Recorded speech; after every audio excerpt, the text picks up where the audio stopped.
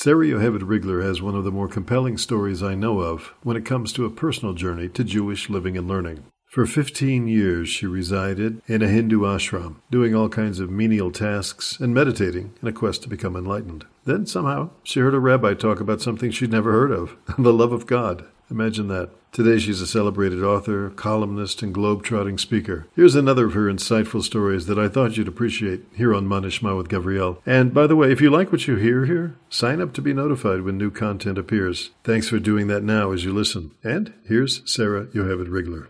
Seattle resident Sarah Bush was chagrined when she opened her monthly Nordstrom statement. Instead of the concise, compact statement she had been receiving for decades, the 79-year-old retired bookkeeper unfolded a bulky 8x10 statement in a new format. She decided to complain. She phoned Nordstrom's corporate headquarters right there in Seattle and asked to speak to someone in management. "Don't give me customer service," she instructed the operator. After a few rings, a masculine voice answered the phone. "First of all, I'd like to know to whom I'm speaking," Sarah Bush began.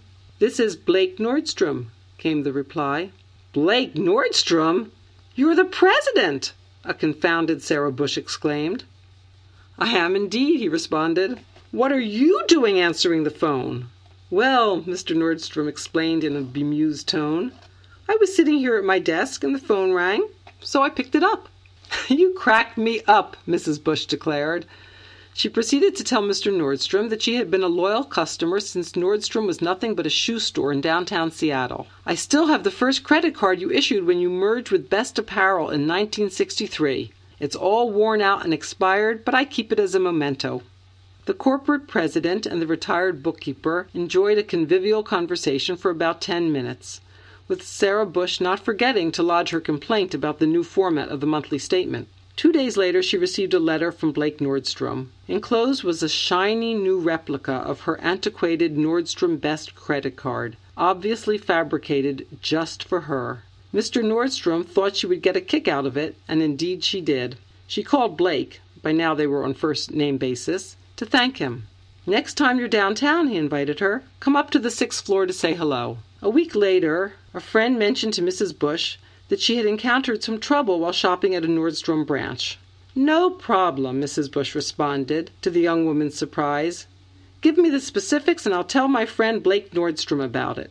The next day, Sarah Bush presented herself at the president's office. "Mr. Nordstrom is in a meeting," the secretary said politely. "He'll be finished in about an hour." "Fine," the septuagenarian replied.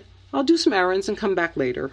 An hour later, she had the concierge phone from the first floor to see if Mr. Nordstrom was available now. The response was that she needn't take the trouble to come upstairs. Blake Nordstrom would come down to her. She was standing to her back to the elevator when she heard a booming voice. "Is this the famous Sarah Bush?" She turned to see a very tall 40-something man with a wide smile approaching her. Blake Nordstrom greeted the short, elderly Jewish woman like a beloved relative. And of course he promised to look into her young friend's problem. This is a true story. It was related to me by Sarah Bush herself. But it is also a staggering metaphor. When we pray, how many of us actually expect that the big boss himself will pick up the line? How many of us expect that God, the ruler of the entire universe, actually wants a personal relationship with us? When we receive a gift, such as every day of life, how often do we appreciate that the Almighty fabricated it just for us, because He wants us to enjoy it? How heedless are we of the invitation to, quote, come up, unquote, in order to forge a relationship with the divine? When things go wrong, do we actually feel that we have God's ear? How little do we perceive that the Master of the universe, quote, comes down, unquote, to us? While we may be insignificant in our own eyes, can we believe that to our Creator we are on par with the, quote, famous Sarah Bush, unquote? In other words, that we're worthy of divine attention and affection? As any lactation consultant will assure a new mother, the more the baby nurses, the more milk will be produced. Similarly, the more we perceive God in our lives, the more God reveals Himself to us. And the opposite is also true. The more we attribute what comes our way to chance and the blind workings of nature, the more hidden and apparently absent God is from our lives. Rabbi David Aaron had a student who became observant and was to be married in Jerusalem. The student's anti-religious mother came for the wedding. When she was introduced to Rabbi Aaron, she vociferously expressed her atheistic convictions, expecting the rabbi to try to refute her views. Instead, Rabbi Aaron replied, "If you want to live in a godless world, then that's the world you'll live in." The loss was hers, and every time we opt for a godless day, hour, or incident, the loss is ours. On the other hand, when we recognize that we are never alone, that the Creator loves us and wants a relationship with us, that He is, as it were, sitting at His desk waiting for the phone to ring, then we live in a God-filled, light-filled, love-filled world. Then, even when things go wrong, we know we can depend on the boss to listen to our plight. Note that Blake Nordstrom did not change the new billing format in response to Sarah Bush's complaint, but he did forge an unlikely relationship with her.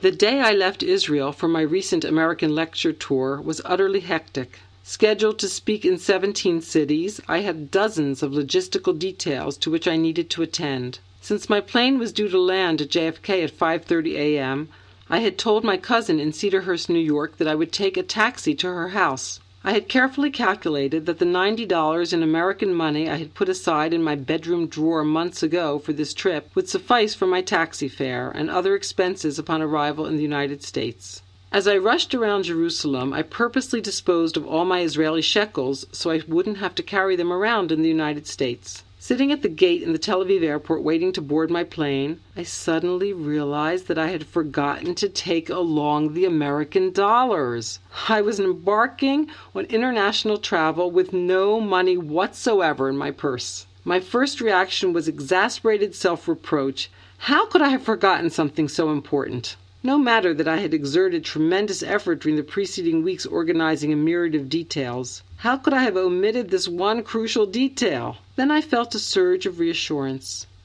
God would take care of me. How did I know? Because that's what He's been doing all my life. In fact, that's high up on God's job description. He takes care of human beings 24/7. The circulation system, the nervous system, the endocrine system. That's what He does. He takes care of us. After all, He is the president of the whole universe. Wondering how God would get me out of this mess, I got up and walked toward the drinking fountain. In the corridor, a woman stopped me. "Aren't you Sara Yoheved Rigler?" she asked. "I heard you speak last June in America."